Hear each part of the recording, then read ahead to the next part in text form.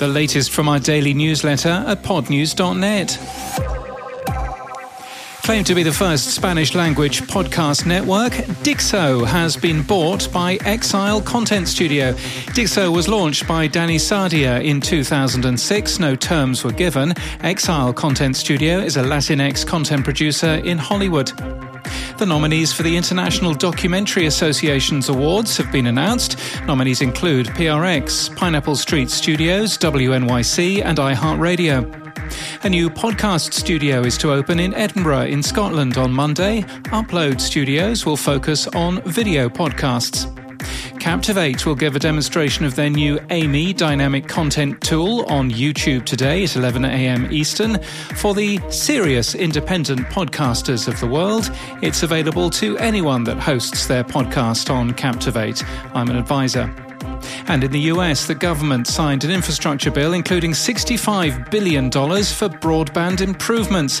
It's estimated that 42.8 million Americans don't have access to broadband internet. Adjusted for inflation, the spending is equivalent to the cost of the US interstate highway system. And in podcast news, in the latest episode of Kinsider, Jake and Brady from Disgraceland talk about their company being audio first, as well as the larger podcast space. ARN's Life Uncut is to become a radio show, the company's announced. The show's to air in Australia on KISS as part of ARN's podcast to broadcast strategy. The latest episode of Bletchley Park, a look into the World War II code-breaking unit many credit for winning the war, focuses on the code-breaking unit that read Italian naval messages. One of those code-breakers, my grandmother. In Dudes Behind the Foods, hosted by Tim Chantarangsu and David So, you'll hear expert restaurant recommendations and hilarious stories that'll make you laugh until your stomach hurts. Is that wise? It's new today from Studio 71.